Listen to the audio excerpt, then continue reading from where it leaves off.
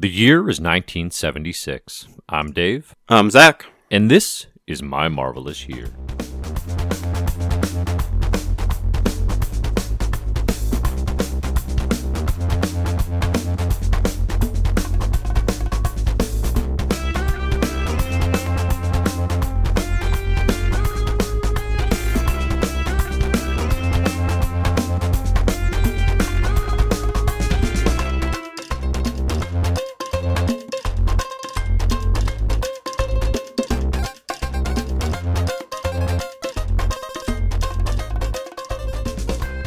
Hello and welcome to My Marvelous Year, the reading club podcast where we go through Marvel Comics history from its origins to today. Today we're going to be talking about 1976, Part 1, the reading list that we provide to everyone playing along at home over via comicbookherald.com, My Marvelous Year Club. You can find it in patreon.com/My Marvelous Year, the show notes, and lots of other places. I'm Dave Busing, founder and editor-in-chief of CBH. I am joined today by the biggest daddy there ever was, Zach Dean. How's it going?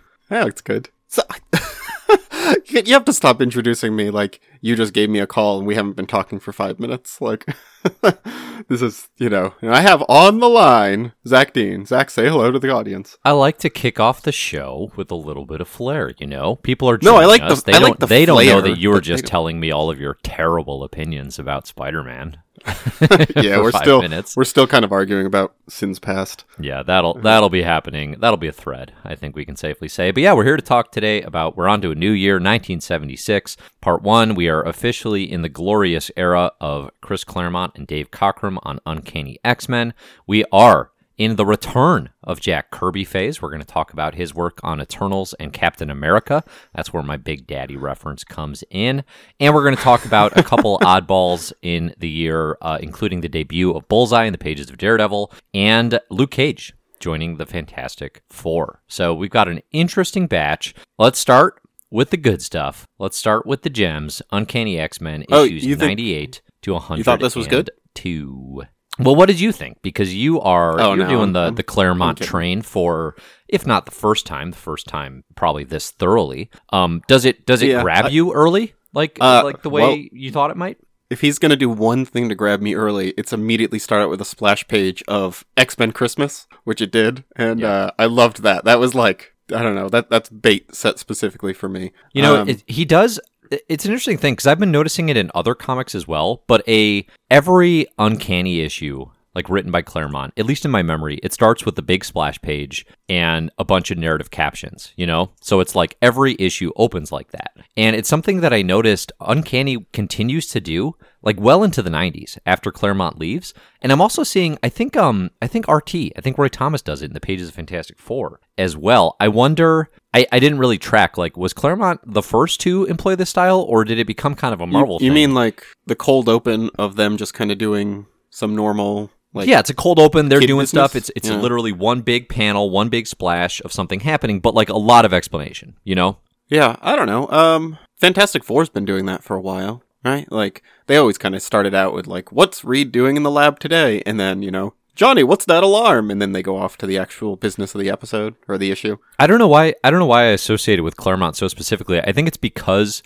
of the way he uses the page to just sort of like, to write that cold open, to write like a little, I don't know what it would be if you pulled it out, like 5 to 7 sentence, like pontificating on the nature of weather in New York during Christmas or something, Mm-hmm. Like it's tangential to the action. It's just, it sets the mood for me in a way that makes me feel like, oh yeah, I'm reading Claremont Uncanny X-Men.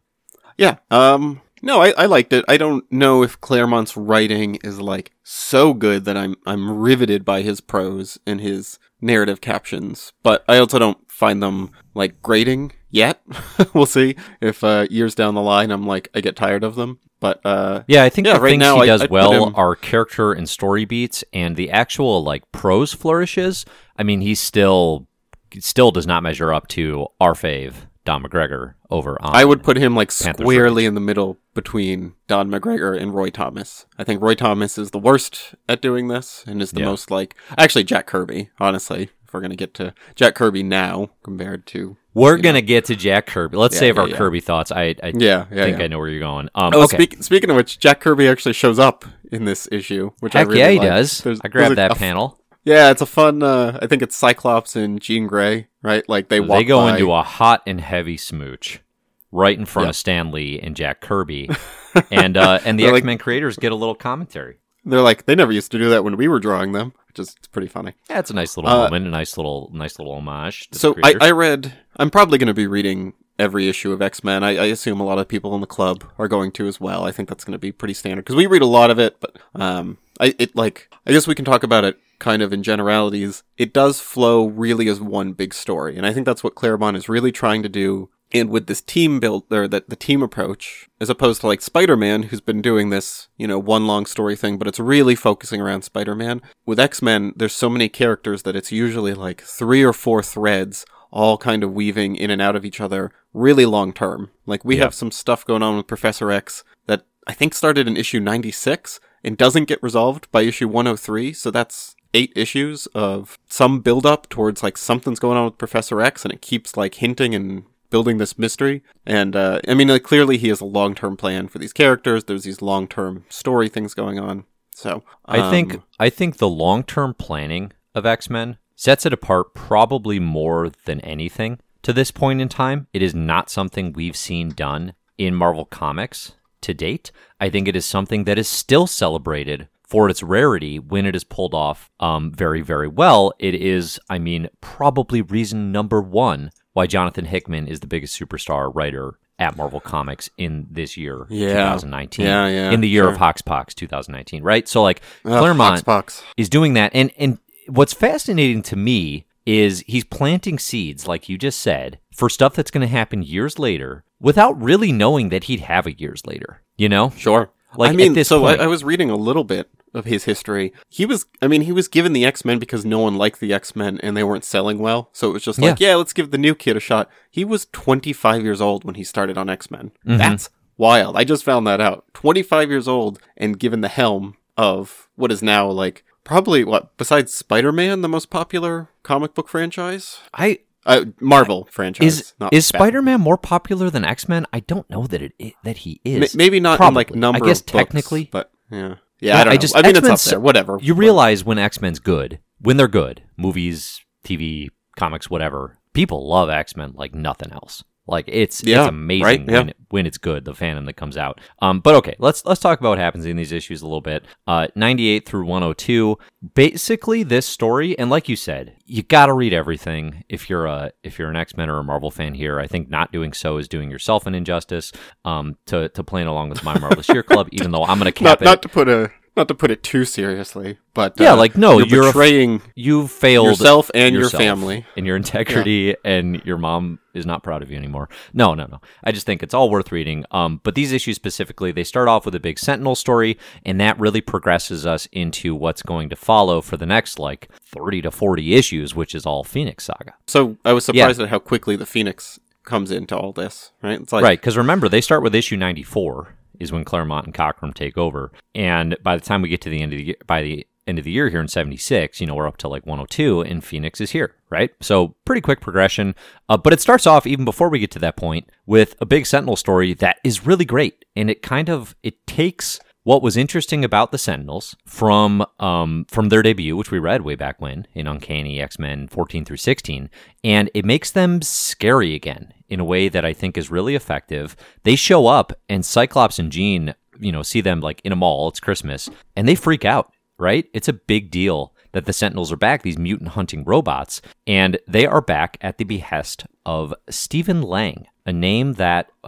X-Men fans should remember. And let me tell you something about names here in the X-Men universe. Remember all of them, because they are almost without question coming back, no matter how small it may seem or unnecessary. You're probably going to see him again. I think, okay, so a couple things I like about the Sentinels' appearance here is, one, they attack them in public in a way that makes it really seem like, people are terrified and people are upset at the mutants for putting them all in danger just for being there, right?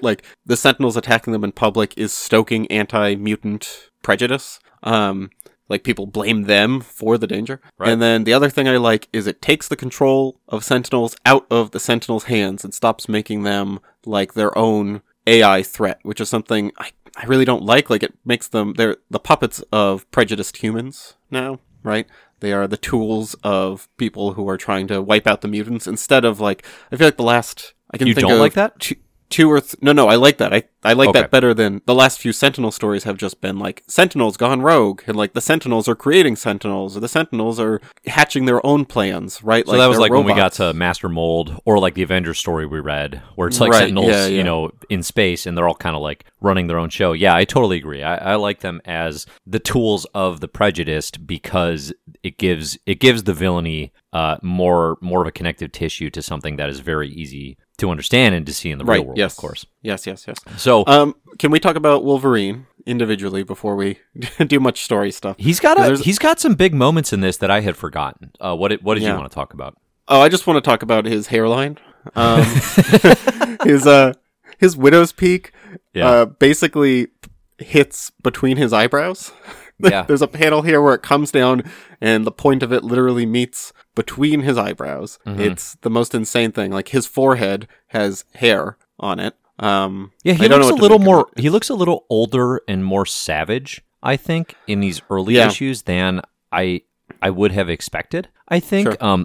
I was surprised because I think of Wolverine really coming into his own once John Byrne takes over as artist on the title and clearly expresses a desire to sort of popularize the character and draw him a little bit more. I was a little surprised how much characterization we get for Wolverine. I guess that actually, in broad strokes, one of the things that makes these issues so cool and what makes X-Men so cool now is everyone gets built up so successfully. Everyone Yes, gets a moment. yes. You get a lot of detail. Like, again, 5 issues. We get Wolverine being a loner. We get him being savage. We get his flirtatious and like confused feelings towards Jean Grey, confused in the sense that he's never fallen so quickly for a woman type thing, you know.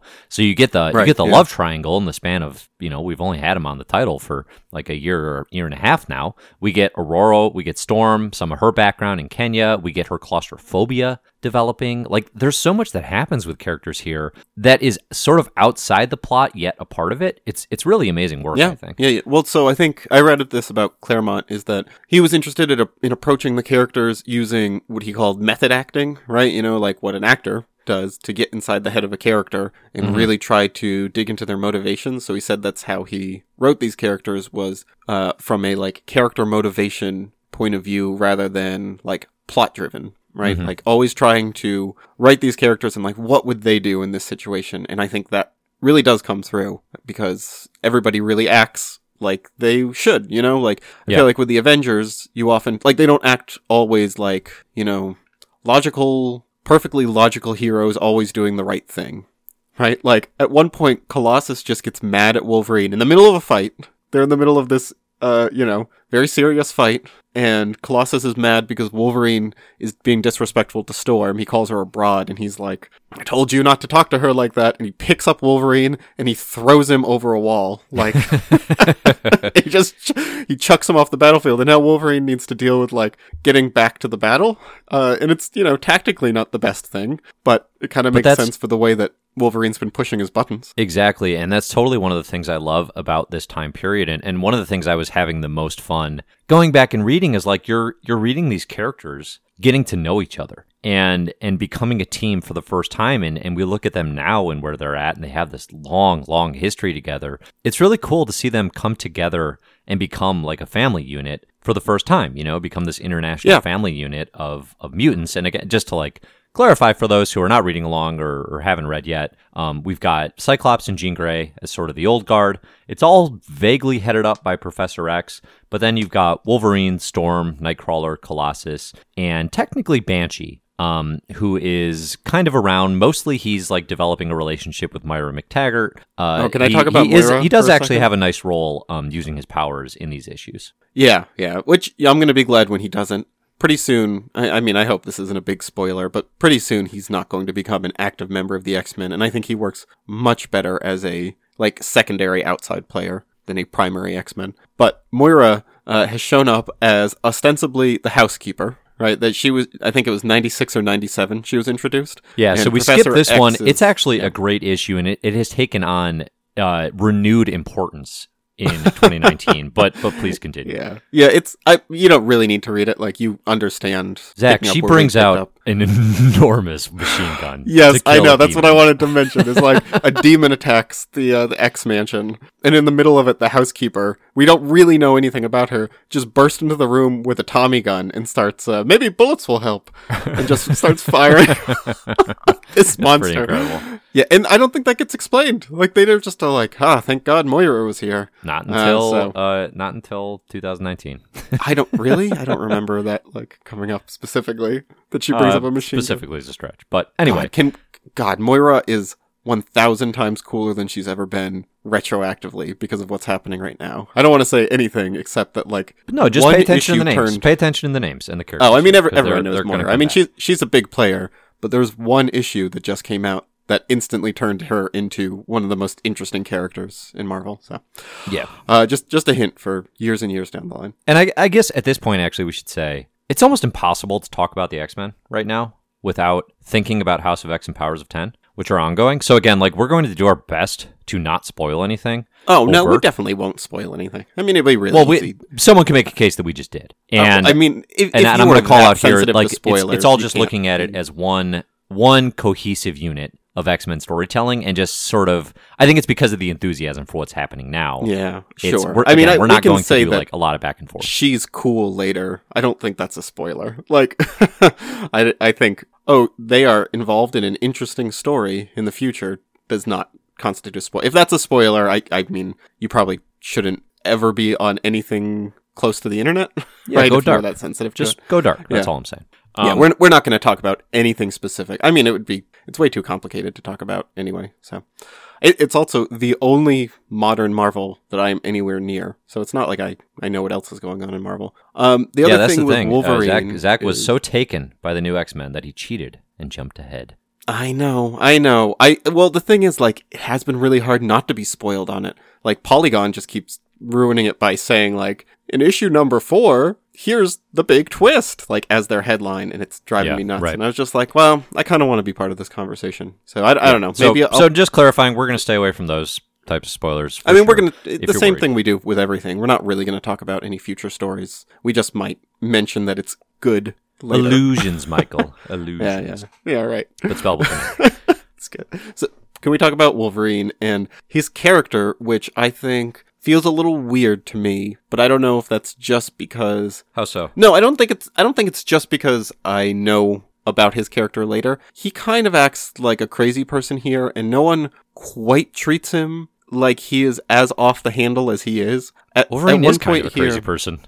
What? I know, but nobody really... Okay, so Professor X says, "You've all been through a lot, and while we're recuperating, you're all going on vacation." And Wolverine freaks out and pulls his claws out and starts to, like, approach Professor X with his claws drawn. Like, he's threatening violence because Professor X just said they need to go on vacation. And, you know, like, it's such a heightened response. I'm not saying it doesn't make sense that he's that wild. I'm saying that the way that everyone reacts to him doesn't quite make sense, right? Like, no one is treating him like he's a complete maniac. They're treating him like he's a little unruly, not waving knives in everyone's face, you know? It's a little complaint, but... That's interesting. I actually read it, like, definitely they were all adjusting to him being very strange, but, like, trying to include him as part of the unit. And I don't know, this actually, I guess that's kind of what I was saying earlier, is it actually feels very much to me like, oh yeah, this is Wolverine that we know, but it's just very early stages of him being developed. I think they'll find some of that's heightened, I guess.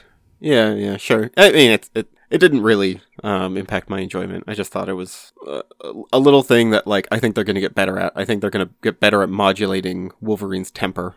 Because it feels a little Silver Agey, where it's like the Thing is destroying $1 million equipment on a whim because Johnny Storm called him Lughead, right? Yeah, and everyone's just like, "Oh, Ben," and it's like, "Oh, it's kind of funny and Silver Agey," but this has a little slightly more serious tone. Whatever.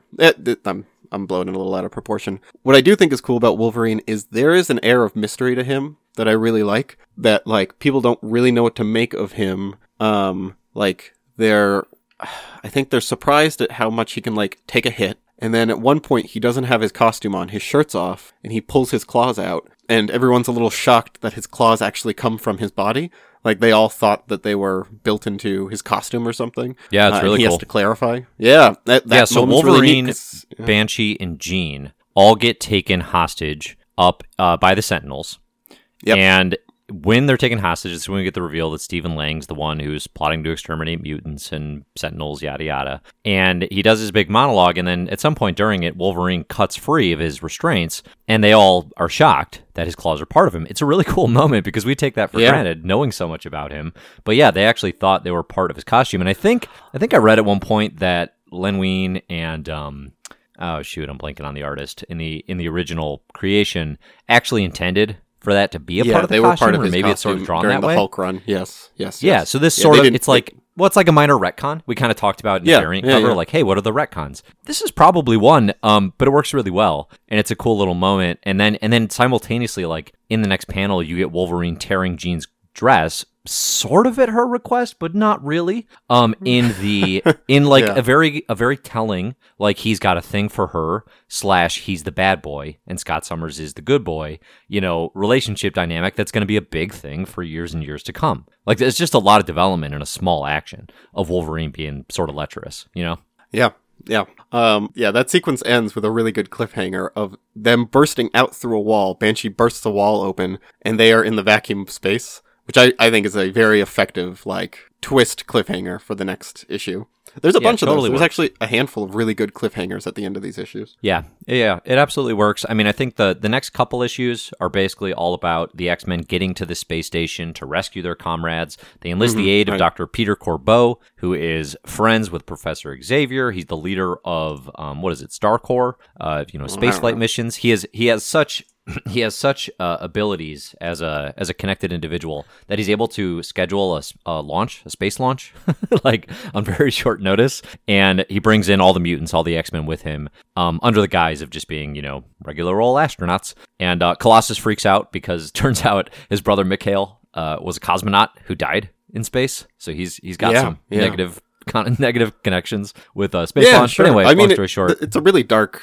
I mean, that's a very I don't know. That's a really upsetting character moment. Like, he's terrified. He's just, like, panicking. And I actually like the panel of them all preparing for launch, and it shows a little bit of everybody's thought process. Nightcrawler's, like, jazzed out of his mind. He's so excited which to is get to awesome. space. Like, Nightcrawler's here for the you get that contrast between Colossus and Nightcrawler there. Yeah, so they go up to the satellite. They crash into the side of it. They go to rescue the X-Men and... Not Scott Lang. Steve Lang? Steve Lang. Yeah, Scott Lang. If I said Ant-Man Scott, 2 he is the future Ant-Man. This is Stephen Lang. He is Stephen Lang prejudice. reveals his real Sentinels, like the real Sentinel upgrade that he's been working on, which is they all look like the original X-Men. So it's like, oh, the original X-Men versus the new X-Men. I guess they don't present that at first. They present it like the original X-Men are attacking the old X-Men, but I don't know. Mm-hmm. That's a little... I feel like you can see right through that. And then that's so another is issue 100, Wolverine, which is what's your Wolverine thing? Yeah, so while Wolverine is fighting the Jean Grey that's attacking them, he realizes because of his sense of smell that it's not the right Jean Grey, and that it's not actually her, and then, like, slashes her open. Everyone panics, and then you realize it's just a robot. But that's another, like, weird thing about Wolverine, is that he has this ultra heightened sense of smell, which is, I like that most of the other X-Men, it's like, you immediately get their power set, and it's very black and white what it is. Like, Nightcrawler teleports, Colossus is metal, but Wolverine has this whole slew of powers, and they're all, like, we still haven't gotten to his healing factor. Like, that has not come up yet, and I feel like that's gonna, they're probably gonna reveal that in an interesting way. Yeah, and there's some cool moments, too, of, like, Wolverine, he's, like, falling to his death, and somebody's like, he's fallen out of, 5 flights. How will he survive? But then they actually have someone save him or whatever, so you don't get the healing factor revelation. And Wolverine's just like, don't you dare save me. Yeah. Like, no, it would have been fine. But we actually don't have that knowledge yet as far as the comics are concerned. I would say Uncanny 100, I get the desire to do an old X-Men, original X-Men versus new X-Men sort of fight as a tease. It's probably my least favorite issue of the bunch, although ultimately it sets the stage for the X-Men defeat the Sentinels, they defeat Stephen Lang, and they gotta take an unmanned, like, not working spaceship back to Earth to escape. And who should be able to get the knowledge to be able to do this with the computer system down, but Jean Grey, she absorbs the knowledge to fly a space shuttle directly from Dr. Peter Cordobo's mind, and she pilots the ship through to Earth, seemingly at the expense of her own life. It's a good cliffhanger. I think it's like a very effective cliffhanger with Jean Grey seemingly being blasted apart by radiation, solar radiation. And they have to hold back Cyclops. Yeah, it's an effective emotional happen, scene because of that. Like, she says her goodbyes to everyone. Cyclops won't let her. I think she knocks him unconscious because she has no other choice. Yeah. Yeah, it's all very good. I think this works well, but then, of course, in 101, they land in the water, and then Jean Grey, comes up out of the water, immediately proclaiming herself as the Phoenix. Phoenix or the Phoenix? I don't know. So she comes out as I am Phoenix, and she's declaring clearly very non-Jean words and dialogue, right? Like, she comes out and says, I can't remember it now, but basically, it's big proclamations of what she is now and how small the X-Men are to her. And then, of course, she does the classic Jean Grey. Something ashes, something reborn. Fire and water, yeah. And then, she collapses and falls to the earth, and they rush her to the hospital. So Jean now she's gone Phoenix, but we don't know what that means. The X-Men are amazed she's even alive, but she's in the hospital, and they're all kind of just figuring out, is she going to make it? There's a really nice moment here at page 2 of Wolverine's going to the hospital to check on Jean, and he's bringing some flowers, and he's thinking, I can't believe I'm so caught up in a lady. I believe he continues to use Frail, which I typically associate with Sabretooth being the worst, but Wolverine's still using it at this point, which again, I think shows some of the progression that he'll experience as a character, just in terms of like basic respect of the opposite gender. But he goes there, and then he's surprised to find the entire X-Men family waiting outside Jean's room because, of course, he's never been a part of a family or had friends before. I think it's a nice little Wolverine moment, and a moment that shows like what the X-Men's going to be. Yeah, and then this turns into 2 issues of Leprechauns and Black Tom Cassidy. Yeah, the Leprechauns come out of nowhere. The Leprechauns. Let me tell you, I don't want to get too much into the details, but those Leprechauns are probably the pivotal plot point of House of X. I think they're going to play the biggest. To everyone's surprise, those Leprechauns are kind of they're the original mutants. Sorry to spoil it, but right. When we said we weren't going to spoil anything, we actually meant we were going to spoil everything and tell you House of X Powers of 10 very, very St. Patrick's heavy. Day focused. None of that. And they don't even get cooler. They're still just like, "Oi, me boyo!" Like they get even Welcome more to me castle, boyo. Right. Yeah, so the reason Leprechauns are in play, the reason we're doing bad Irish accents is because I don't know if it's bad. I think I could safely say. Oh, that's for Dave Coleman, our Irish listener. That was for you, Dave. Okay, Dave, please confirm yes or no. Maybe next year's poll will be just for Dave. That very offensive good Irish accent or very offensive. So Black Tom comes into the picture. He is Sean Cassidy, Banshee's cousin or of something like that. And basically they all have to fly. The X-Men fly out to Ireland to check on Banshee's Irish castle property. This is where they're going on vacation. They're trying to relax again. They're trying to get some R&R, which is a consistent theme here. Like, hey, get some rest, and then something terrible happens. In this case, the terrible that happens is Black Tom and Juggernaut are waiting for them at the castle. Black Tom and Juggernaut, long-time companions and friends and villainous duo. Always pretty fun together. And I kind of liked their little friendship. Like, at the end, Black Tom goes off the side of a cliff, and Juggernaut is genuinely, like, emotionally upset, and he leaps after him like, my only friend! Yeah, they're great pals. Pals. And, okay, so Black Tom has probably the coolest mutant powers that I don't know if they're revealed here. But could you tell me a little bit about them? Well, I don't think they've been revealed yet. I mean, I don't we don't get a lot about him beyond he's got like a cane and maybe it can zap people.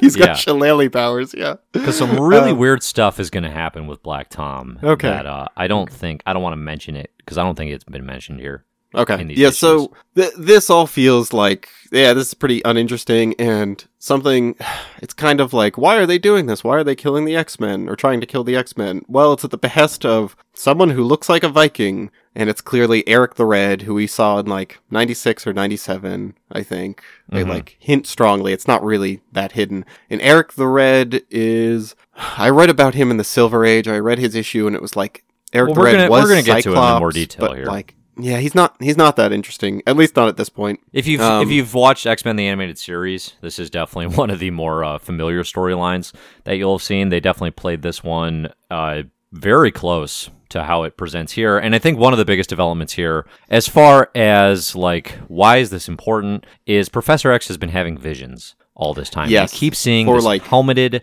alien shape in his visions. He's like seeing him in mirrors. At one point, I think he's on the boat. Also he sees it, and Dr. Peter Corbeau's he's seeing like battle scenes of like enormous wars being fought in space. Yeah, and he sees this again and gets the sense that like this being is going to be at the castle, right? So that is yet to come. But Professor X is anticipating some sort of meeting with some sort of alien. And again, a lot of you probably know, but those of you who don't, it's coming. It's yeah, it's and it's gonna be fine. It's gonna be just fine. I think you mean great. Yeah, I don't know. Is it? Wait, what? I don't want to. Is this? What are you doing? What? Is this? Don't spoil things. Well, I'll cut this out. But is that what it's? I'll cut towards? you out. All right. Spoil something again. Good grief! All right. So that is the X-Men. The only other thing I really like in this sequence is Storm's reaction to being in this castle. She hates being in this huge stone castle. Oh, yeah. She talks about like it's a place of death. There's no life can grow here. She has claustrophobia, which we learn is because when she was a child in Egypt during the Suez War, that like French bombers, I think, basically blew up her building with her parents. Her parents died and she was trapped in the rubble with her dead parents. Mm-hmm. So she has intense fear over claustrophobia, which also leads to her first like nude shower scene, which I'm already just like very tired of. That Storm, it kind of makes sense for the character. I get it. It actually makes a lot of sense for the character. It's free and uninhibited, but it also part. It leans into lots of nasty stereotypes about black people and like over sexualization, especially at the time, like in the 60s and 70s. Okay. And I think this just leans into it as she will be naked and will take her clothes off over and over again in the next couple of years, and it's gonna like just really get grating and really be too much. Yeah, I mean, definitely the way they argue for it is, she grew up in Africa sort of as a goddess where this like, and she can control the rain. So it's like she can do these things. But I guess they always choose to visualize it in a way that they don't do Jean Grey shower scenes in the same way. So with her hair, like her hair is covering her breasts, and some convenient fog is covering her crotch, right? Like, but it's just covered up, and you get the full body nudity. I mean, they could really easily do the same exact thing, but just from the shoulders up, right? They could, and they've chosen not to. You're correct. Yeah. Okay. Can we talk about the art? Dave Cockrum? Yeah, he's awesome. What do you want to talk about? I think he's not awesome. I love his Nightcrawler. A whole awful lot. Nightcrawler's my favorite of this bunch, for the record. Oh, really? Cool. Yeah, definitely. Yeah, I think, Cockrum is a great fit here with Claremont. The character designs, as they've been established from All New, All Different, or Giant Size, rather, are excellent. And it's, I don't know, it's just like, it's very easy. Unlike the original X-Men, it's very easy to tell who's who, which is awesome. Yes. That stands out a lot. True. The design is really good. There's really nothing to complain about here. I actually really like the Cyclops look with the Cyclops looks good. The blue and yellow visor, but like the blue cap covering his hair, no hair out. Yep. Which will come in the 90s. But yeah, I mean, I don't have anything specific. I think Cockrum's almost underrated by virtue of not being John Byrne, who comes on later and has probably all the biggest X-Men stories, but like his contributions to X-Men are like incalculable. I mean, it doesn't develop the way it did without Dave Cockrum contributing here. I think all his design work's really good. I don't like his like page layout. I think he way overcrowds the page on every page, and it makes it like a little. It's not really easy to like read at a glance. The pages. Overcrowds it with what though? Because it's overcrowded with like dialogue and stuff, but that's Claremont. Dialogue and like he always does like 6-8 panels in a page, and they're always very. That's just to fit the dialogue. I think a lot of times. Yeah. Okay. Well, then maybe it's not a Cockrum problem. Then maybe it's Claremont forcing his hand. But I think like he just does very little. I think these pages just don't have any room to breathe. Right? They're just really, really dense with art, and I think like we've seen, there are artists who can do that and just kind of break up the flow of every panel or every page being so heavy with imagery. Yeah, I definitely don't think, we just keep coming back to it because it's so fascinating. But like, if you look at Panther's Rage and the stuff that like Billy Graham was doing in the tail end of that, in between preaching, like Cockrum's visual layouts don't really compare. Not really trying. It's not a problem sort of with thing. I think each panel works really well. I think like it's pretty clear storytelling. I think there's just there's something to like letting your eye relax in these, like with the flow, with basically pulling the camera back. He very rarely pulls the camera back, and besides like those big opening splash pages, and kind of like just establishes the scene from a distance. I think that it's a pretty minor complaint. Like I still like looking at these. I think they're attractive pages, more or less. But I think that is his biggest fault right now. Yeah, but like you said, that might be a Claremont problem. Yeah, I think it's collaborative. Collaborative thing. I'm wondering like how much if the Marvel method is still the way, like the house style now, right? Of like the writer writing the dialogue and the artist actually plotting out the pages. My assumption, without having looked at it, is that is not as true as it once was. I mean, I definitely associate Marvel method with Stan Lee specifically, and I think probably as we've gotten more creators involved, that has changed a bit. Well, I don't know. I mean, I'd have to look into it. I don't know how modern of a thing that is for writers to like be dictating what's happening page by page, panel by panel. Right? Well, I think most modern creators do not use the Marvel method. Yeah. I know. Well, that's what I'm saying. Remember That's not reading like that's not the Matt modern. Fraction was playing around using it as like a test on a Defenders run he did in 2011, but that was like experimenting with creativity. But that's not the Marvel opposed to method, right? Like, I mean, a writer writing out, like, directing the panels is specifically That's the opposite not of exactly. That's what I'm saying. So I don't know how modern that is, like, if that is something that they were doing at the time. I don't know if Claremont is saying, like, opening page, it's the ice rink off Fifth Avenue, and splash page, full page, page 2, 6 panels, first panel, this, like, if he's directing it. I'd be curious to see, like, I don't know, find interviews of how these different creators work. Yeah, I can see that. All right, you with me? Yeah, no, I'm just watching your. I'm looking up. I'm looking up Claremont script. Oh, okay. Yeah, I'll hold for that if you want to actually find. No, find I'm one. not sure I this think is that'd actually be useful. All right, we can try to dig through that, or of course let us know over at My Marvelous Year at gmail.com if you have some thoughts of your own. In the meantime, let's move on to the Jack Kirby special. The Jack Kirby comes back to Marvel. He's writing Captain America. He's writing Eternals. He's eventually going to be writing Devil Dinosaur. But right now, we're just talking Captain America. He's going to be here for to 196. like 2 years, which was kind of surprising to me. I looked on Marvel Unlimited, and it's like 2 or 3.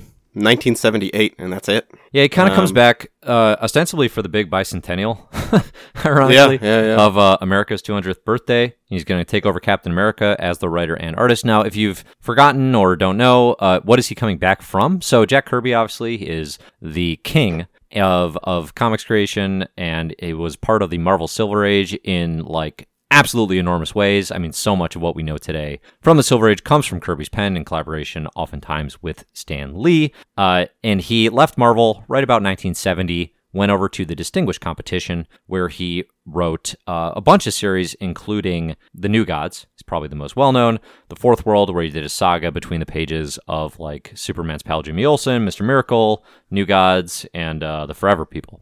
So he's coming back to Marvel. It's not as big a deal, maybe, as it would have been, like, I don't know, like, we're deep enough into the decade where he's probably lost a little bit of his fastball, just in the sense that, or not his fastball, but just, like, his creator name, like, what's the word I'm looking for? Prestige? Notoriety, maybe? Yeah, no, more positive, though, because, like, Fourth World was not super well received. Yeah. I think is the thing. Oh, really? Like, I didn't we look know back that. on it now for the creations, and it created Darkseid and the entire concept of the Fourth World, and, like, it's this amazing thing that DC has leveraged time and time again. But it didn't sell great, and it didn't. Like, most of the series were canceled. Eventually, like, he didn't get to do it necessarily as long as he wanted to, which is part of the reason he's coming back to Marvel. So there's definitely, like, he's not necessarily the hot ticket maybe he once was. Yeah, sure. Even though, obviously historically we look back and say Jack Kirby's incredible, and, like, his creations are absolutely, like, if not the greatest in superhero comics, certainly among the top. So Cap and Eternals, I think we can talk in broad terms about them together because they both read like Kirby comics. What did you think of all of a sudden having new Jack Kirby work at Marvel in 1976?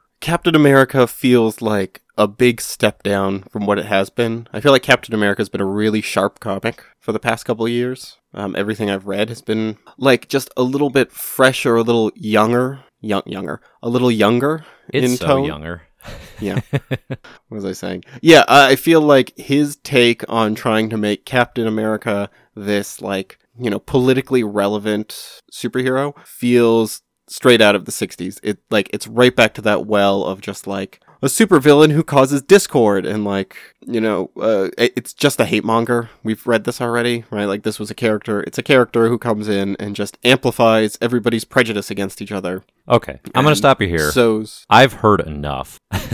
I disagree pretty strongly. Okay. I would not have the first time I read these. I would have thought 100% the exact same things that you did. But here's the thing, Zach. I've grown. I've become more of a Kirby aficionado. Well, but the first time you read it, you were just a daddy. I was just a dad. You were just a daddy, but now you're a double daddy. I'm a double big daddy, baby. And these comics are really good. They're really fun. And the energy, the manic energy to these, plus the extremely relevant political connotations of these books, I think are surprisingly good. So, your point, it feels like the Silver Age. 100%. 100% it does. It feels old school. Kirby's stuff at Marvel sort of inherently does. And I think I talked about this on the variant. When you defined the Silver Age and you come back in 1976 and you're drawing and writing more or less the same way, right? It's going to feel like the Silver Age. You created it, essentially. Yeah, I don't think it's really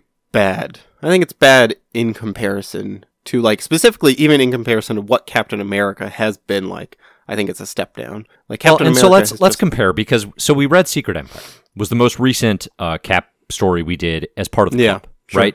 And Secret Empire is a long story that takes on the political moment of the time, essentially, with Watergate by the end of the story, right? Mm-hmm. So kind of like distrust in the government and just overall concern. Kirby's politics are kind of always centered around what was the big moment for him, which was being in World War II. So villains are often literal Nazis. The ideologies he's fighting against are literal fascism. There's an entire issue that is taking on basically Hitler merged with Orwell's 1984, right? And I think I mean, it's interesting Nazis? to me. I didn't get Nazi from this necessarily. Like, I definitely got the fascist overtones. I mean, it specifically says, like, you know, next issue, 1984, right? Cap, so like Cap explicitly references Nazis and comparisons to their villainous desires. Yeah, I guess. Yeah, I mean, it's this whole thing. They're called the elites,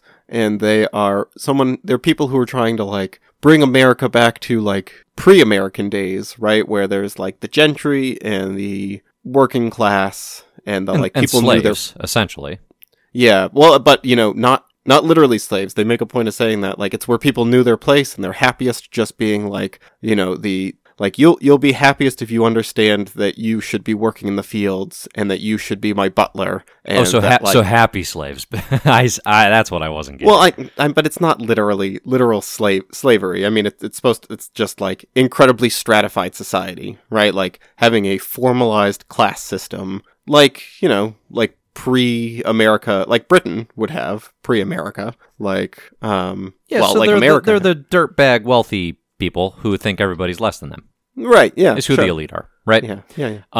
I think there's a lot here that you look at and you're like, it's broad politics in a way that is, you know, Secret Empire is Watergate. It is a specific moment in time. Kirby's politics are broad and they stand the test of time, I think, pretty successfully, especially that 1984 issue. And you could say, well, it's super on the nose or this or that. So many times today, we hear people say, I don't want politics in comics. Take your politics out of my comics, right? It's a common drum that is banged. Jack Kirby's hitting it hard in 1976. He's not the first. He won't be the last. It's a common thing in comics, and especially in Captain America comics. And I think it's something that it's a part of these Cap issues, but we haven't even mentioned yet the Mad Bomb and the Kill Derby and the crazy energy behind just wild ideas that is in these. It's still comics. You know what I mean? It's not a man's political treatise. That's just a part of it. Like, it's still wild, big, ambitious Kirby superhero comics. I think they are surprisingly good.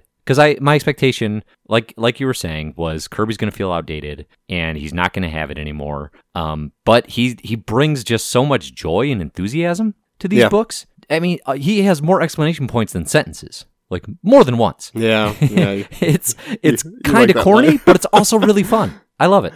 Yeah, I mean, there's 4 issues here. They went down real easy. Like, I didn't hate this. I didn't think this was a slog to get through. This wasn't like, if this is his Silver Age work, this would be some of his better Silver Age work, right? Where, like, I enjoyed reading it and I thought it flowed pretty well and I never felt like, just anxious to have it over with. But I don't know. I mean, that broadness, the political broadness you're talking about, I think the specificity works better for me. I think that, like, makes it like a sharper commentary to kind of be a little more specific. I mean, you don't have to literally say, Richard Nixon in Watergate is our villain, but, speaking to more specific types of prejudice just than, like, the rich hate the poor, the, people who think they're superior, that kind of, like, very broad brush stuff doesn't, I don't know, it feels a little bit safer to me than some of the other stuff that Captain America has been doing. Yeah, I think that bad. 1984 Cap issue, if it dropped today, would be extremely controversial. Extremely.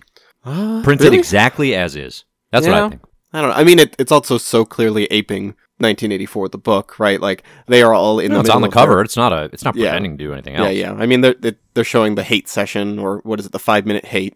That's brainwashing. Happening. Yeah. Yeah. Yeah, so Captain America and Falcon are dealing with, I did like the opening scene of them arm wrestling, and then just like their rivalry getting amped up till they just break the table. So fast. It's amazing. Yeah. It's amazing. Yeah, and it's a mad bomb that goes off. You know what it does? Right.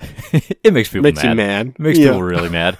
And there's much bigger versions than the tiny one, which leaves like whatever town they're in, whatever borough of New York, just in ruins as people just lose their minds and attacking one another and everything. The small one's them. The potato, and then there's a medium-sized one that's like, we'll do a couple city blocks, and then there's a large one that will just like make the entire earth go mad, and that is called, and I don't know how to process this. It was such a moment of shock for me when I finally read this. Yeah. Just a second. I actually want to get the exact... Yeah, so you pull up that quote, but I mean, it's rare that I think like a 70s comic is somehow responding to what we've been talking about here in My Marvelous Year, I know it. I mean, know it like really clearly that underlines the fact possible. It makes clear the fact that Jack Kirby listens to My Marvelous Year and was listening in 1976. Right, he listened to our episodes. He's been following along in the Slack. He knows how much we talk about being daddies, and Zach. Yeah, so Captain America gets the note, and he says, "We can't fail. We mustn't fail. Not when our objective bears the label of Big Daddy." Bum, bum, bum. Oh my god! And it just keeps happening too, right? They just keep talking about democracy in America is under the threat of Big Daddy. We must stop Big Daddy if we are to protect the ideals of America. And like, oh my god, just make every villain named Big Daddy. I mean, I was so happy. It works for us. No disagreement. Yeah, so that's what Cap and Falcon are trying to fight throughout these. I don't really want to do a whole lot more plot than we've already done. I think we mentioned the most interesting things. The final issue we read is a kill derby, which is a roller derby where people try to kill each other. Yeah, they're on skateboards and like... Yeah, like that one feels dated for sure, but again, just like the manic energy I think is pretty entertaining. Zach, you asked me this, I think in chat. It ends on a cliffhanger, and you asked me why don't we read more? And let me follow that with another question. Did you continue? Reading? I read the next one. You did? Yeah, I read the next one. Because, like I said, these were fine. Like, I didn't hate this. I wasn't like, oh, thank God it's over. Did you feel like the next one really... no, really it kind of just keeps going, and like the next one like wraps up some of it, but not all of it, and... Yeah, we got more Kirby Cap to come in the bonus round of 77. So, yeah, so again, this is one of those... If you're enjoying it, keep going, obviously, with anything. Yeah, but sure. But I don't think you need to. Yeah, and that leads us into the Eternals. We read 3 issues of this. Again, Jack Kirby I actually read 5, and and I think I'm actually going to recommend most people read the first 5 as well. I think it kind of puts a little... It actually is more of a story that way than the first 3, ribbon on I realized. And now, the only reason I kept going with this, and I'm continuing to keep going with this, is because all of a sudden the Eternals are super important, right? They're going to be a big new franchise in the Marvel Cinematic Universe, and that makes them inherently interesting. I was not a fan of Jack Kirby's Eternals the first time I read it. I was not a fan of Jack Kirby's Eternals the second time I read it. I'm reading it for a third time. Daddy. What's that? Now is Double Daddy. What are you talking about? Daddy's a part of Captain America. No. I said, now that you are Double Daddy, ... Your dad references are confusing.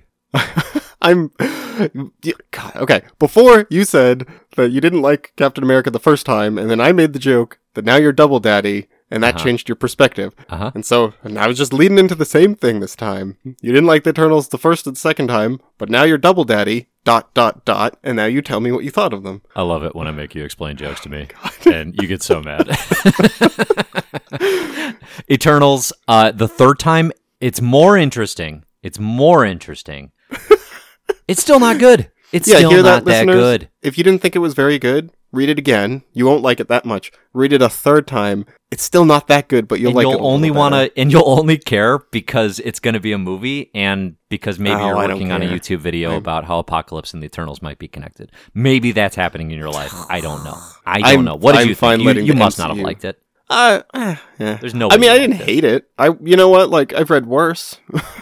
I don't know. I've read worse Jack Kirby. Even it's a lot of ideas. It's a lot of big world building ideas framed around a bunch of characters I could care less about. Yeah, that's the problem. You know what's cool about the Eternals is the big picture, the Celestials. Issue 1 setup. The fact that the fact that there were these aliens, the space gods, the Celestials, they're returning to Earth. The entire mythology. Basically it's Kirby taking the Greek god pantheon, I think. Yeah, but we've already seen them. So that was what was confusing to me. But it's not right. So it's not actually them. It's the Eternal version of them. But it's Ajax and Circe and what's the main one? Icarus. Icarus, right? But Hercules exists, and you're gonna get Athena, which is clearly Athena, right? There's all these little minor twists on the names, but it's not the Olympic pantheon. They're the Eternals, but it kind of is because Circe shows up and starts threatening to turn someone into a pig, which is what she is. Circe, 100%, right? Yeah, she talks about doing it to Odysseus and this and that. So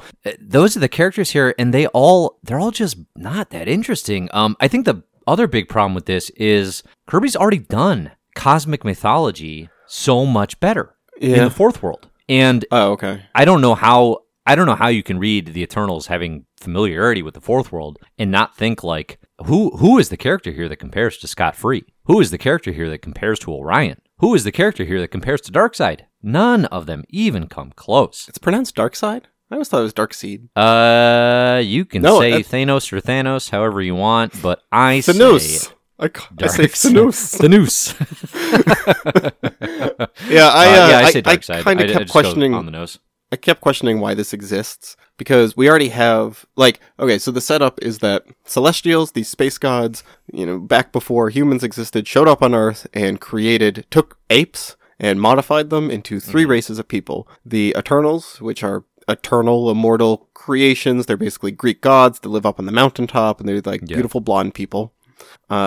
The Zeus humans has a fiery head of red hair. Oh, I didn't get to Zeus. Oh, there's a splash page. Wait, that Zeus is all here Zeus's hair. Is it? But it's not the same Zeus as that's Hercules' Eternals number Zeus. 5, and I can't remember God. what he actually goes by here, but it's Zeus. Okay. All right. So he creates the Eternals, which are these perfectly peaceful, ideal versions of humanity. He creates the humans, which are this balance. They have war and hatred in their heart, but also the capacity for peace and goodness. And then the deviants, who are the evil version of this, right? Which also I'm tired of deviants are all different, and they all right. Oh, that's kind of monstrous, but in different ways. No one of them is the same. Yeah. It's I don't like.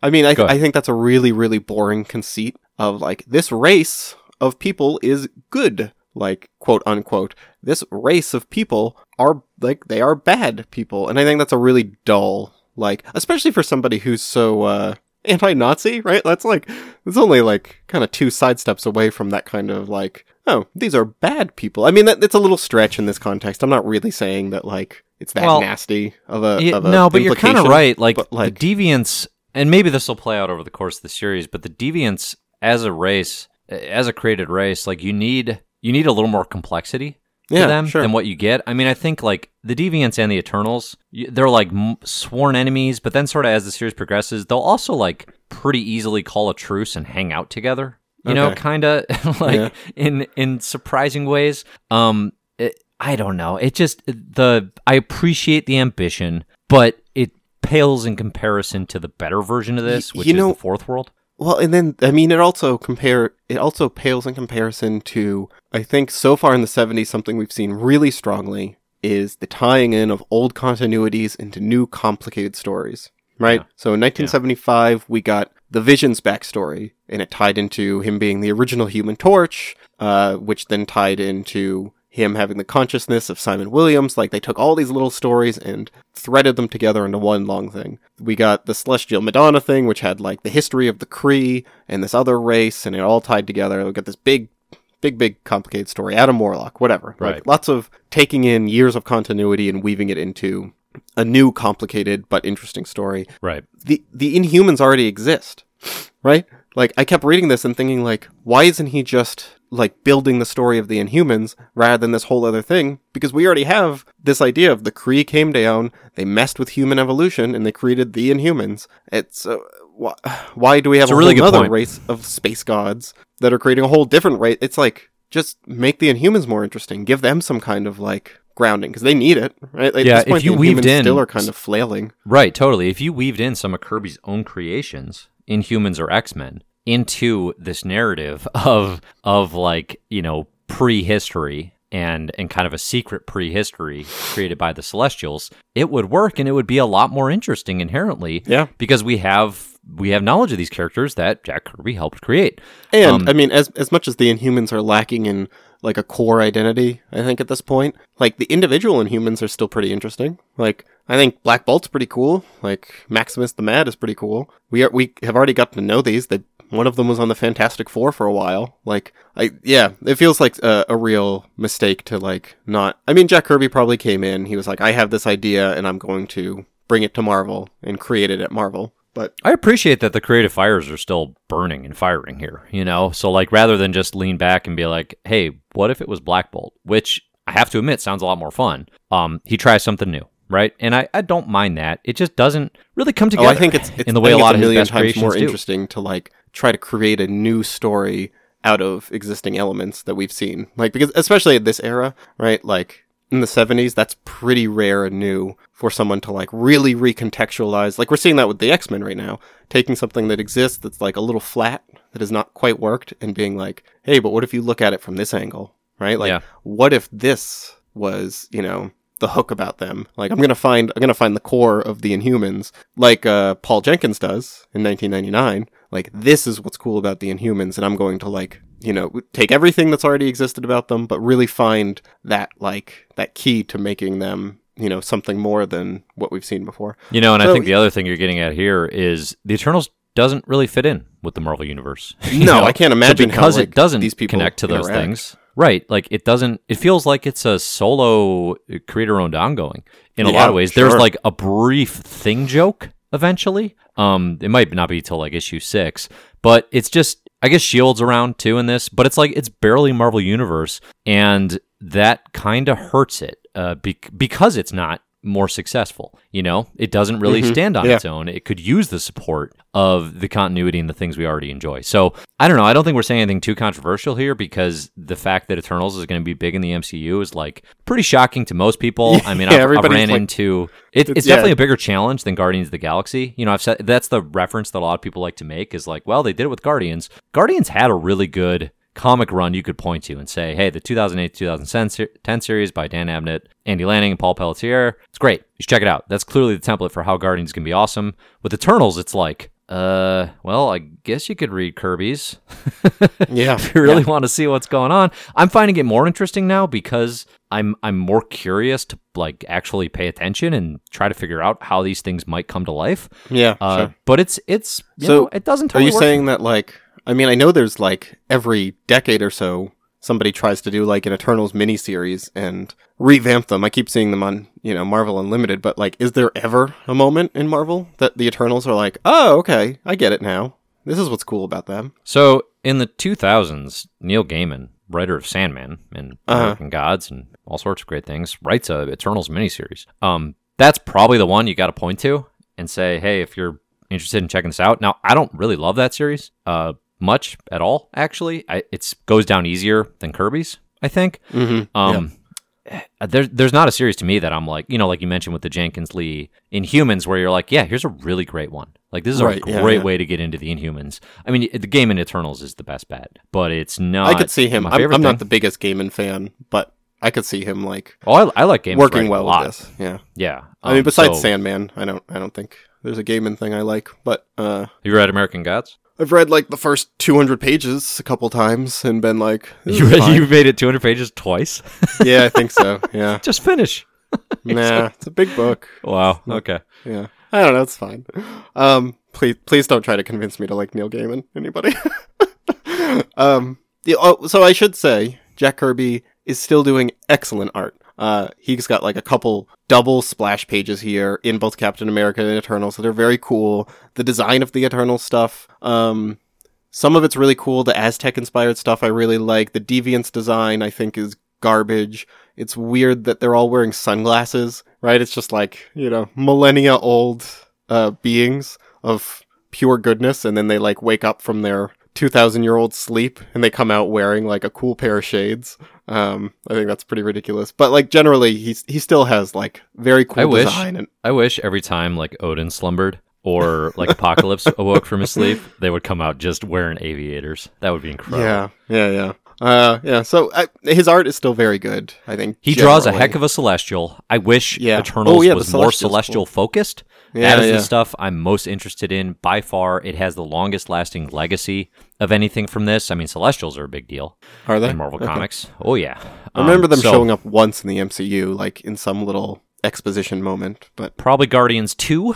They have a little cameo. But I'm sure they'll play a role in Eternals. So it'll be really interesting, I think, how the MCU is going to integrate this. I mean, I think it's well worth reading the issues. I don't think they're knockouts, but it's going to have a role. So I think you're ahead of the curve if you check them out here. I mean, I'm excited about the Eternals because of the director and that cast are both like real good looking, just a real handsome cast. You love a handsome director. That's the thing. Is like style, substance. I think it's Chloe Zhao. I'm pretty sure. What has she done? Do you know? What's it called? Ride Along Pete is what I'm gonna say. That's wrong, but what's her name? Okay. No, the writer. I don't know where Pete came from. There was another movie that came. There was another movie. It was like 2017. There were like 3 horse movies. They were all like these real small indie horse movies, and it was like The Rider. And there's another one that has the word Pete in. I swear, I didn't just make up Ride Along Pete. Anyway, okay, I'll believe you. All right, next on our list, Daredevil 131 to 132. We're out of Kirby Comics. Weird. We're into the debut of Bullseye. It is pretty weird, isn't it? This was a weird set of comics. Like, I didn't dislike this. I just was like, this is bonkers. Yeah. It's the introduction of Bullseye. We haven't been reading a ton of Daredevil, and we're not yet at Frank Miller recontextualizing what it means to write a Daredevil comic. Nope. It's an interesting like blend between the disturbing violence that's going to come with a character like Bullseye, who is a psychopathic assassin murderer, and so cool. the sort of Bronze Age like wackiness of It was Daredevil. really wacky. The tone was just like so all over the place, but I kind of just dug it because it was just one of these comics where you literally have no idea what's going to happen next, and it just continually surprised you of just like, all right, Daredevil burst into the room chasing Bullseye, and then flip on the light, they're in the circus, like, and then it's like, now they're fighting in a circus ring, and now Bullseye is riding it. Bullseye kicks the Scarlet Witch off of an elephant and charges Daredevil down with an elephant. It just was so all over the place. I mean, I think my favorite scene was the first scene of Bullseye was just so weird. We get a shot of a paper airplane flying through the city, and the paper airplane smashes through a window, which is pretty good. And a man's just like, "Oh, what's that? A paper airplane? How did that break the window?" Never explained actually how the paper airplane broke through the window. It's pretty obvious. I mean, he threw it good. Like, yeah, throw good. Paper airplanes can break anything. It still fluttered down. It didn't go in a straight line. Yeah. So to clarify here, Bullseye, his deal is he can throw things so good. It's genuinely I love it. like so cool. I unironically think it's like the coolest superpower. I love it. I Like seriously not do. that he's a good shot. I love that he doesn't use guns almost ever, right? It's It's just a rarity. that like anything is just a lethal weapon in his hands, right? Even like, a paper airplane. Even playing mean- cards, right? These are the things I mean, that he's the carrying first around. thing he does is he kills someone with a ballpoint pen, right? So, okay, Yeah. the note that this guy gets says, like, get me $100,000 or I'll kill you. Signed, Bullseye. And then the guy's like, oh my god, who's Bullseye? And then he turns around and Bullseye's in the room with him. Heck yeah. And Bullseye's like, so, do you have my $100,000? And the That's how guy's you like, make an intro, baby. what, do you mean right now in cash? No, of course not. And Bullseye's like, well, you have to die. It's like, does he not know how this works? Like, you have to give him a moment. Like, he has to go to the bank. I mean, here's the secret about Bullseye. He was probably never interested in the money. I know. I kind of get that eventually. Like, they make a point of saying he's just making an example of this guy, right? Yeah. But I like the idea that, like, he's a really, really lethal assassin, but he also is just, like, a terrible criminal who just has no clue how to actually practically extort people, right? Like, somebody, he puts a gun to somebody's head as they're at the ATM, and he's just like, withdraw all your money. And they're like, okay, I have to put in my PIN number, and he's like, no, don't, and he just shoots them. Yeah, I love this. He's got a and lot then to learn. I don't really know what he's doing with Daredevil. Like, he's just attacking Daredevil to prove a point. It's not really clear, right? Like, Daredevil's just an opponent for him. Yeah, I think the story here is way less essential than the debut of this character. And the fact that, like, his design and his skill set and, to a degree, his personality all really give you a pretty quick, like, oh yeah, this guy's going to be around. Like, this is, I want to see more Bullseye, first Daredevil. Oh, yeah. And that's going to become doubly true as things progress. So, I don't have anything else to add to this other than welcome to the Marvel Universe, Lester Poindexter, you villainous creep. There's something interesting about there's something interesting here in these comics about, like, the state of American paranoia and the rise of conspiracy theories. Okay. Where Daredevil's girlfriend is Heather. Daredevil's girlfriend is the daughter of some, like, real estate mogul who's running a slum tenement, and that's, like, this whole side plot is that Foggy Nelson and Matt Murdock are investigating, like, this slumlord, and that Matt Murdock's girlfriend is shocked to find her father is, like, this slumlord. Yeah. But she's also like, I don't know what to believe anymore. Like, the radio keeps telling me different things. And then later they hear, like, the radio saying something like, the Vietnam War didn't actually happen. All the soldiers were working for the CIA in South America, fighting, at the behest of the CIA and drug wars, and they were all just hypnotized. And then there's, like, some other big conspiracy theory thing mentioned, maybe about, like, JFK or something. And then she even mentions, like, there's been an imposter in the White House, like, basically referencing Secret Empire. Interesting, yeah. Yeah, and I think that is, like, an interesting wink at something that is becoming a big deal in the American, like, cultural consciousness at the time, which is this, like, rise of conspiracy theories and, like, who really killed JFK and Watergate and, like, complete distrust in the American infrastructure of, like, what you can trust and legacy media and all this. So, it's just a little wink at that, but I think it's our first wink in Marvel Comics at seeing that. All right, so I thought that was kind of interesting. Yeah, that's a good call out. Yeah, and then we get to Fantastic Four, 168 to 170, and these are good, I guess. These are okay. Yeah, it's a story like where these. Benjamin J. Grimm has lost his thing powers. You won't believe it. It happened yet again. He lost his thing powers. Because he got punched by the Hulk while he was standing on the arch in St. Louis, right? He fought the Hulk so hard, he lost his thing powers. That's right. So funny. Yeah. And so Reed and the crew bring in a replacement, Luke Cage, to take Ben's role in the Fantastic Four. Love the addition of Luke. Love that he's getting a shot at the big time here. I would actually say one of my biggest critiques of these 3 issues, I believe they're written by Roy Thomas with art by Rich Buckler, is that Luke does not get enough George attention. Perez, 69 and 70. George Perez took comes over. on. Yeah. Welcome I just to the noticed Marvel Universe, George Perez. I was talking a bunch today about his 1987 run of Wonder Woman, which is my favorite run of superhero comics ever. And no, I know I'm so mad at, like, your placement on the your like best comics of all time list. It's like way down there. It's like It's pretty high. those first. No, it's like it's pretty low. I think it's like definitely below 100. I don't know. Anything in the hundreds is super high, but carry on. Yeah. Anyway. Yeah. Those first 6 issues I think are like perfection. But yeah. So Luke Cage gets a real spotlight, which I think is awesome. I love Luke Cage, and I think I wish he got more of a spotlight, actually. Yeah. Sure. You mean in these issues or just in these general? issues specifically? Yeah. Oh, okay.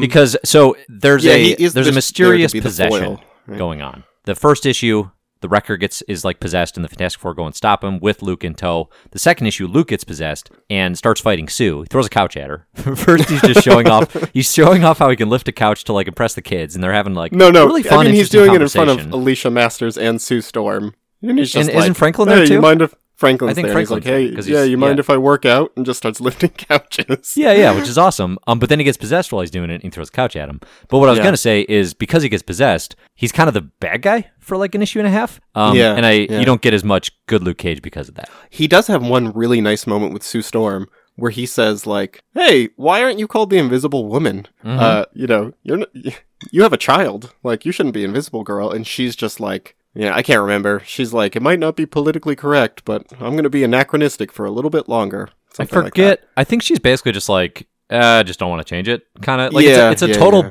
It's clearly a bad answer that Marvel editorial is simultaneously spinning. Like, how do we answer this? We don't know. Well, like, Luke, but why'd why you did ask they us? ask it in the first place? They're trying to didn't show have that to they're write thinking Luke about Cage it. asking. I guess. Yeah, I guess. I mean, the real focus of these issues is not the Puppet Master, and that actually is what's frustrating to me. Is because I wish the thing going on is that Ben Grimm is now human Ben Grimm. He's Flesh Ben, not Stone Ben.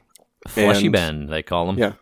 And then like there's this whole thing going on where he feels like completely useless and pushed aside because Reed is acting really strange where like Ben shows up and he's like, "You wanted to talk to me?" And Reed pulls out the Charter of Incorporation and it's just like, according to the Fantastic Four Charter, technically that I we wrote need, clearly. quote, 4 superpowered beings. Yeah, it's absurd because like they're a corporation? What does that mean? Like that you have shareholders and like he's talking about it like he's legally bound to keep 4 superpowered beings on the team. You don't because have your printed stock of Fantastic Four up on your wall? it's insane. Like I keep my share up here all the time. it I've got the feels Green like Bay they don't Packers know and the what Fantastic being Four. incorporated means, right? Like the idea that there's a you know the A charter and a set of regulations that are and somehow board like, members legally that are binding. like overseeing what they're doing, right? You know, like it's dumb. And it's also just like you wrote the rules, right? Like,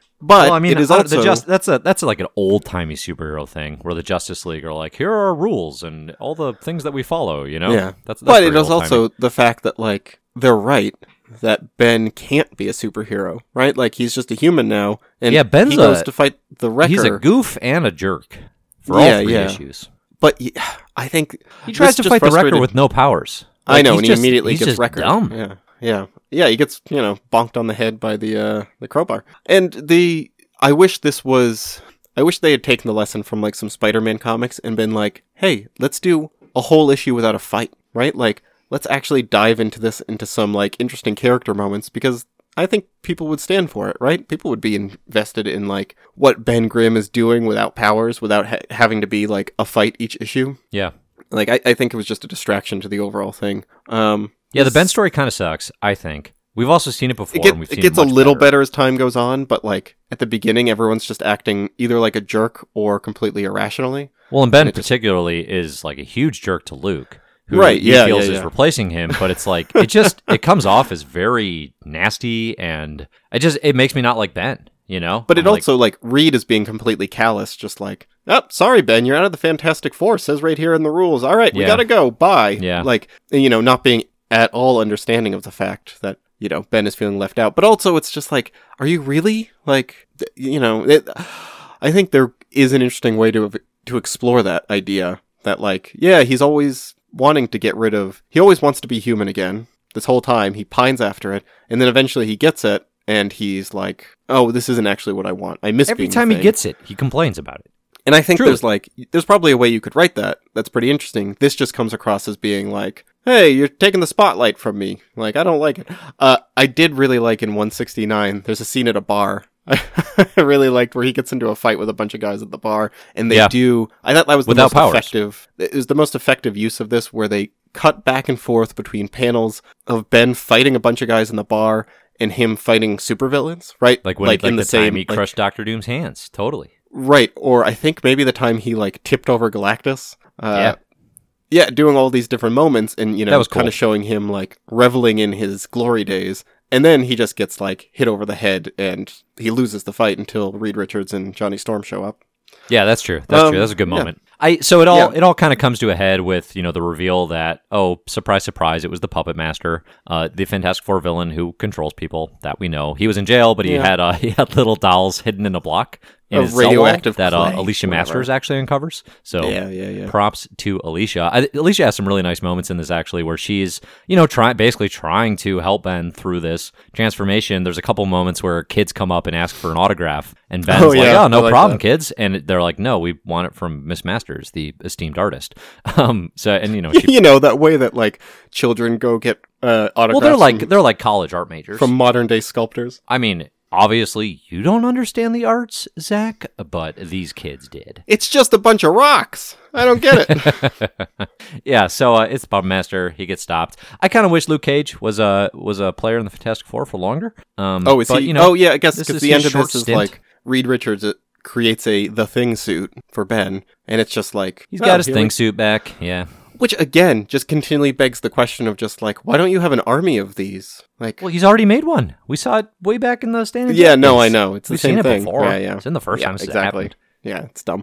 So, I mean, I kind of assume by the time we read a Fantastic Four issue again, Ben will be the Thing again and won't be walking around in the Thing suit. That is the way of things, isn't it now? Oh, good joke. What? The way of things, huh? Didn't. I will not take credit for that joke. But Good if you joke, enjoyed Dave. it, write to mymarvelousyear@gmail.com. That's the new motto for the podcast. The way of things? Or good joke, Dave? Yeah, I don't know. That's what everybody's saying. Yeah, the new motto is, quote, good joke, Dave. And then after, in parentheses, sarcasm. Thanks for listening, everybody. This is Yeah, 1976 thank you. Part 1. We'll be back next week with 1976 Part 2. We're going to get into Howard the Duck, Master of Kung Fu, Warlock, Jungle Action, which is Black Panther, and some Tomb of Dracula, Ooh, Doctor yeah. Strange crossover, which I actually got- read for this episode, now that I think about it. I got the Jungle Action collection in print. It's the first comics I Yeah. bought, like, paper editions of. So I'm going to read those issues with my... Is it the Epic Collection? Yeah, with it's like basically this entire run of Jungle Action. It's pretty cool. Nice. Yep. Nice. And they did what we were talking about, where it just says on the front, like, Black Panther, Panther's Rage. Oh, so yeah, it doesn't yeah. say anything about Jungle Calling Action it until Jungle you Action would be get crazy. into it. Yeah, totally. So, you've been listening to My Marvelous Year. If you like the show, please consider subscribing to us over on iTunes. Please consider rating and reviewing as well. That'll help us find more listeners. Yeah, You can we've find had a little we had like a big boom of iTunes reviews there for a while, which was really appreciated, and it's been quiet since. So if you can take 5 minutes to go sign up for that hellish service, I know it's a pain in the ass, but we really do appreciate it. Like, it's always really nice to get those reviews, and it does give us an air of legitimacy that God knows we need. Try not to sound too desperate.